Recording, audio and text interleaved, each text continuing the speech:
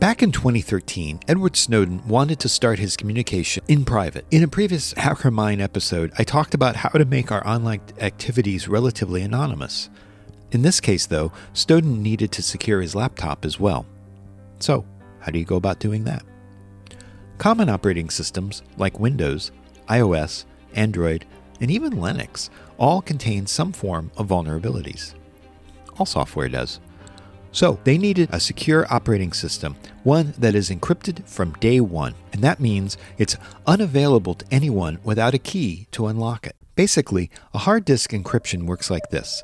Whenever you boot up your device, you must also unlock the encrypted files, so you have to enter a secure passphrase. Even after you decrypt it, you still have to enter another password to get inside the operating system.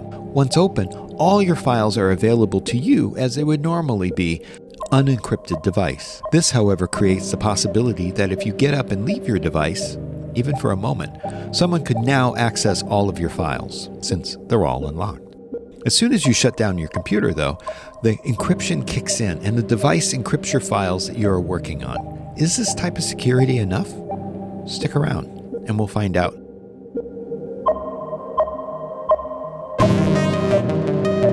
Welcome to The Hacker Mind, an original podcast from For All Secure. It's about challenging our expectations about the people who hack for a living. I'm Robert Famosi, and in this episode, I'm talking about the types of attacks that affect your digital devices and the precautions that you can take to secure your data.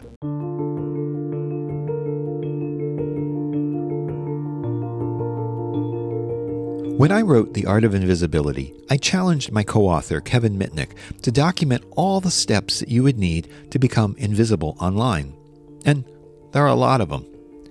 Kevin, you may recall, spent many years hiding from the FBI under different names and in different cities. This was before the commercial internet, when it was easier to forge paper documents and create new identities.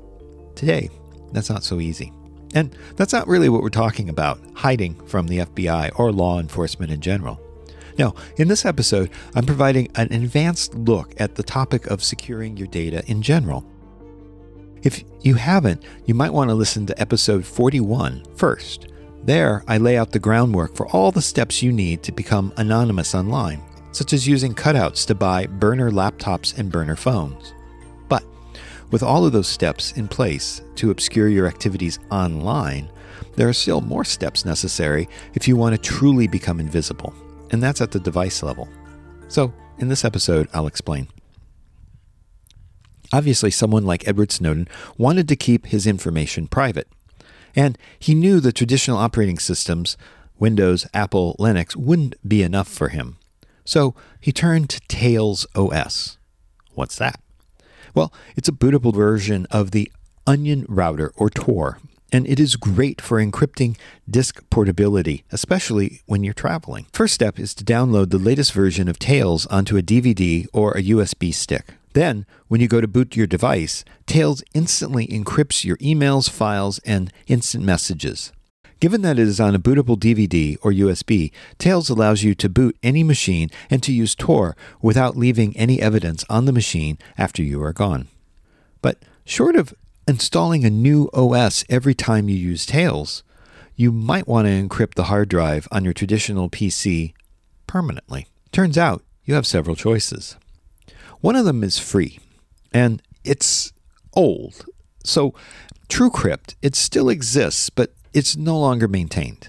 Back when it was being produced, it was audited many times and found to be very secure and not having any backdoors. However, because it is no longer maintained by its originator, any new vulnerabilities will not be updated. So use TrueCrypt at your own risk. There are paid programs. One of the obvious is Windows BitLocker. BitLocker takes advantage of a special chip on your motherboard known as Trusted Platform Module, or TPM. TPM is designed to unlock your encryption key only after confirming that your bootloader hasn't been modified. You can set BitLocker to unlock when you power up and lock only when there's a PIN or a special USB that you provide. The latter choices, well, obviously, they provide much more security. So you have the option of saving the key to Microsoft account. I really don't recommend that because you're more or less giving Microsoft your keys to your hard drive. But guess what? You must also share the key with Microsoft unless you want to pay them an additional $250 or so. This may allow, at some point, for law enforcement to request the key from Microsoft. Another issue is that BitLocker uses a pseudorandom number generator called Dual EC DRBG, which has been known to break.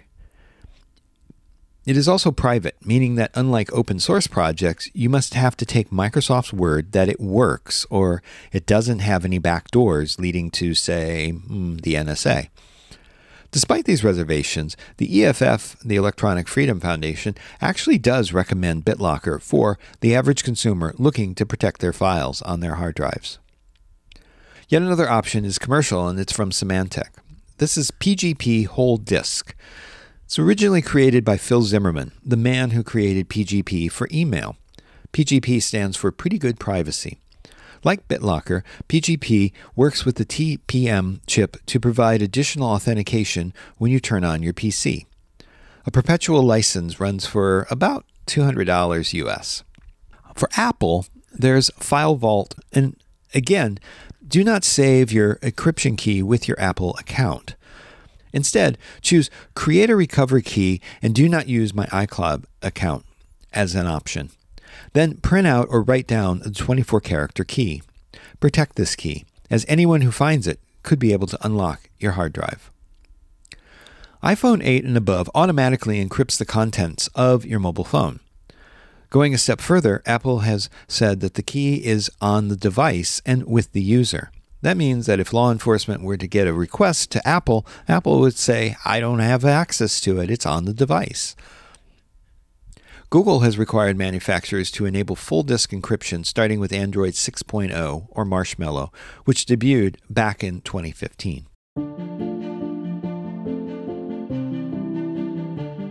So why all this concern about encrypting the data on your device?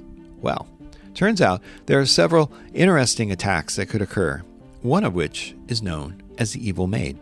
Years ago, researcher Joanna Rukowska wrote about what she called the Evil Maid attack. Say someone leaves a hard drive encrypted with either TrueCrypt or PGP whole disk encryption in their hotel room. How would Evil Maid work?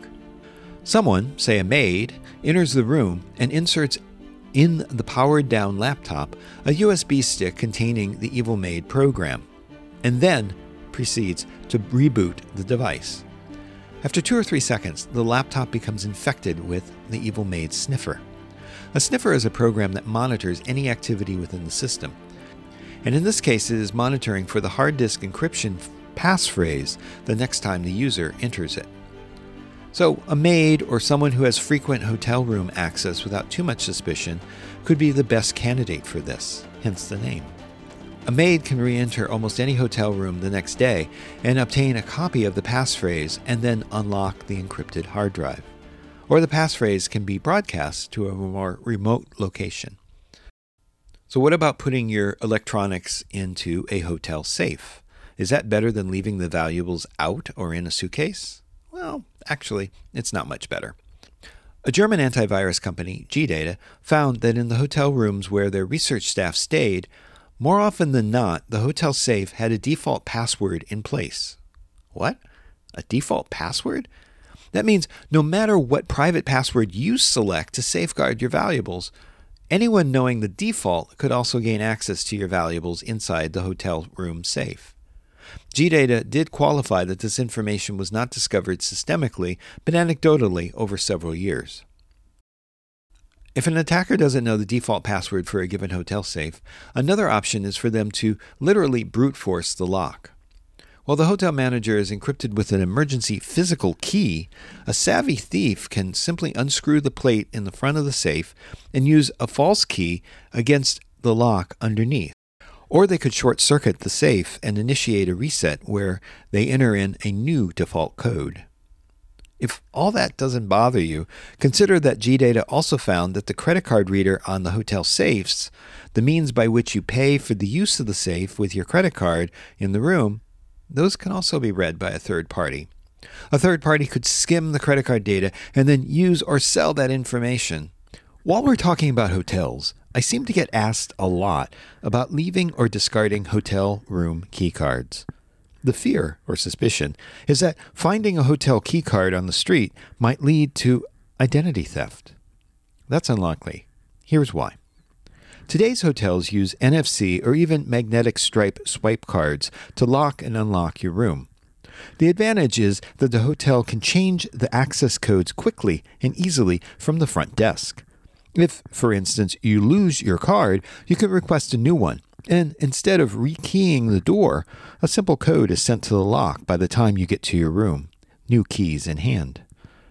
The presence of a magnetic strip or NFC chip has given rise to the idea that personal information might be stored on a hotel key card. It's not. But the urban legend continues. There's even a famous story out of San Diego where a sheriff's deputy issued a warning that hotel guests' name, home address, and credit card information had been found on hotel key cards. This email has been widely disputed, and it is even listed on several urban myths websites as being false. The information listed certainly could be stored on a key card, but it is not. And on the billing side, there's something called segmentation, meaning the billing data is separated from the hospitality data at most hotels. Hotels use a token, a placeholder number, for each guest. Only with access to the back-end computers, traditional hacking, could an attacker get that information on the billing. But even then, they'd have to associate it with the room number. So you don't need to collect and destroy old key cards, but all the same, you might still want to.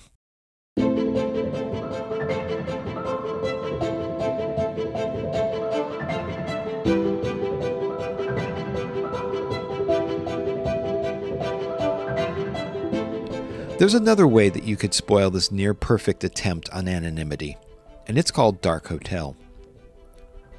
Let's say you bring your encrypted device and you've gone under the radar, you've anonymized your phone, your burner laptop, all of that, and you go to stay at a 5-star hotel with internet access. As you log into that internet access, perhaps you see a message informing you that the current version of Adobe on your machine requires an update. Well, being a good citizen of the internet, you might be tempted to download the update and simply move on. Except the hotel network could still be considered hostile. Even if it has a password included, it is not your home network. So the update, it might not be a real update. And if you go ahead and download it, you may have now put a malicious code onto your PC. So if you're on the road, as most of us find today after COVID, whether or not to update is really a tough call. There's little you can do except verify that there is actually an update from Adobe. The problem is, if you use the hotel's internet to download that update, you might still be directed to a spoofed website. If you can, use your mobile device to confirm the existence of the software update from the vendor's site itself. And if it's not critical, you probably can wait until you're back into a safe environment, such as a corporate office or even back home.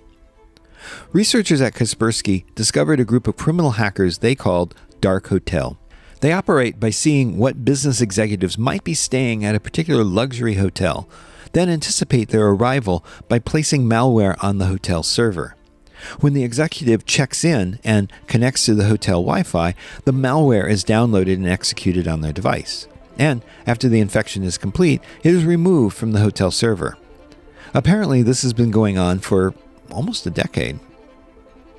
Although it primarily affects those staying at luxury hotels and primarily in Asia, it could be common elsewhere. The Dark Hotel Group generally uses low-level spear phishing attacks for mass targets and reserves the hotel attacks for more high-profile singular target, such as executives in nuclear and defense industries. One early analysis suggests that Dark Hotel was a South Korean-based keylogger. That's a malware that records the keystrokes on compromised systems used in attacks that contains Korean characters within the code. And the 0 days used are very advanced. So a South Korean name identified with the keylogger has been traced to other sophisticated keyloggers used by Koreans in the past.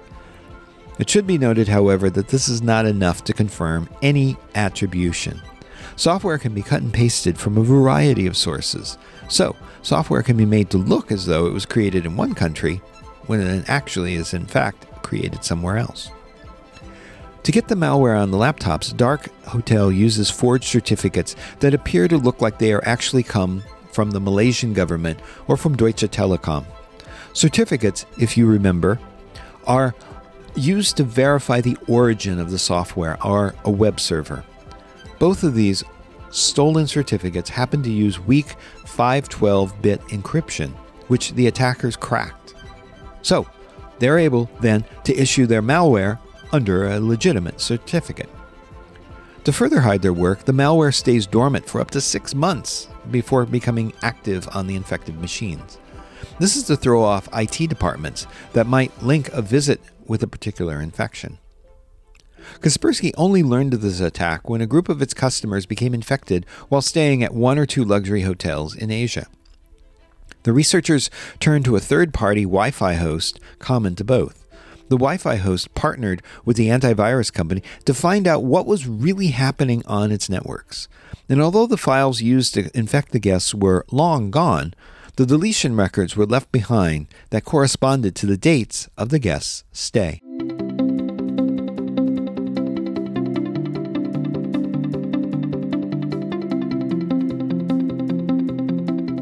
Back when I was writing Art of Invisibility in the summer of 2015, there was a lot of discussion about people being able to change the geolocation of their internet service. Since 2015, however, not many people have discussed this. Still, it's worth bringing up here. So what happened in 2015? There was this researcher named Ben Caudill of Rhino Security who announced that not only would he be speaking at DEF CON 23, but his new tool, ProxyHam, would also be selling in the vendor's room for about $200. Shortly after that announcement, however, Caudill announced that the talk was canceled and all existing units of ProxyHam would be destroyed. He did so without further explanation. Now, talks at security conferences have been pulled for various reasons. Either the vendors being mentioned or the federal government put pressure on the researcher not to go public with their findings. In this case, Caudill wasn't pointing out a particular flaw. He just simply built something brand new. Funny thing is about the internet is once that idea got out there, it tends to remain out there. So the feds or somebody tried to convince Caudill that his talk was not in the interests of national security, perhaps, or someone else could create an even newer device. So the idea behind ProxyHam is a very remote access point, much like putting a Wi-Fi transmitter in your home or office. Except in this case, the person using and controlling it could be up to a mile away. The Wi-Fi transmitter uses a second technology, in this case cellular, to connect to the user. The need for such devices is clear if you live in an oppressed country. Contacting the outside world through Tor is risky, and it's a risk that many people do take. This type of service would add another layer of security by masking the geolocation of the requester using Tor. In his interviews, Caudill denied that the U.S. FCC had discouraged him from talking because the device violated laws that control the use of the radio spectrum. Wired.com speculated that security planting a ProxyCam on someone else's network might be interpreted as unauthorized access under the U.S. Computer Fraud and Abuse Act. Caudill refuses to comment on any of this speculation. As I mentioned, once an idea is out there, anyone can run with it. So, security researcher Sami Kamkar created ProxyGamut, a device which essentially replaces ProxyHam. Except it uses reverse cellular traffic, meaning instead of being only a few miles from the device, you could be halfway around the world. This, however, remains as a proof of concept, and it is not available. But the idea is still out there.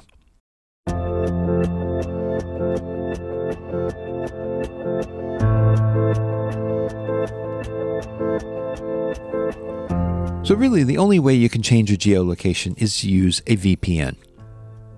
So I frequently find myself encountering Amazon messages such as, "We don't ship to the United States." And then I remember I'm using a VPN and I'm using it through a foreign country. Security researchers use VMs all the time. Here's the thing. If you want to be invisible, it's probably best not to trust the VPN provider with your real information. This requires setting up a fake email address in advance, which I talk about in episode 41.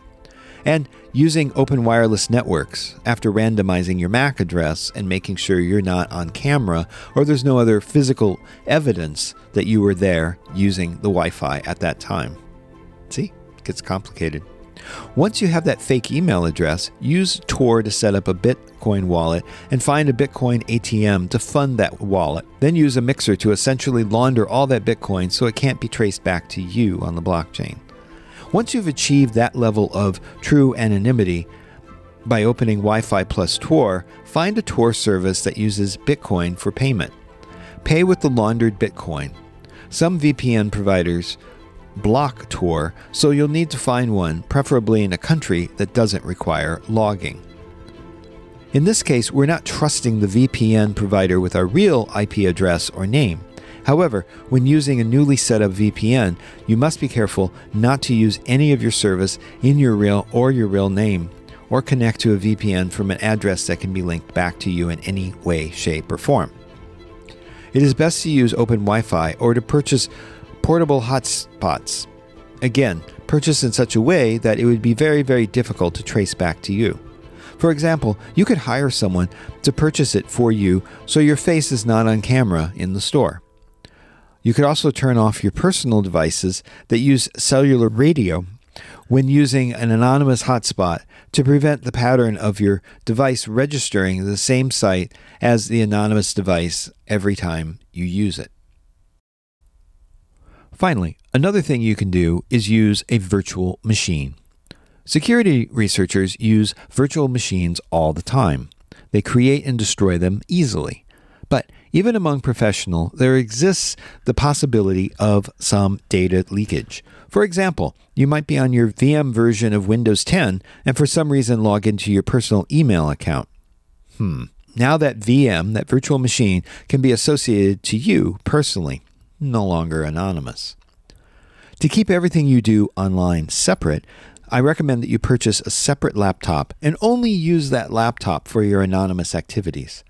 As I have mentioned in both episodes 41 and this episode, the nanosecond that you lapse and say, check your personal email account, that activity can be traced back to you, and the anonymity is over. The other thing to remember is never boot that laptop up at home. Any connection to your Wi-Fi can establish you as the person. If you want to know more about encrypted operating systems such as Tails OS, or other ways that you can become anonymous or at least limit your exposure, my book, Art of Invisibility, with Kevin Mitnick from Little Brown & Company, is available wherever books are sold, and it is full of information on how to become invisible online, along with some great stories from Kevin. I have so many stories about hackers who are making a positive difference in the world. I don't want you to miss out. And be sure to check out Error Code, my new podcast that focuses on IoT and embedded security. Error Code is available now wherever you get your podcasts. Let's keep this conversation going. DM me at Robert Vamosi on Twitter or join me on Discord. You can find the deets at hackermind.com.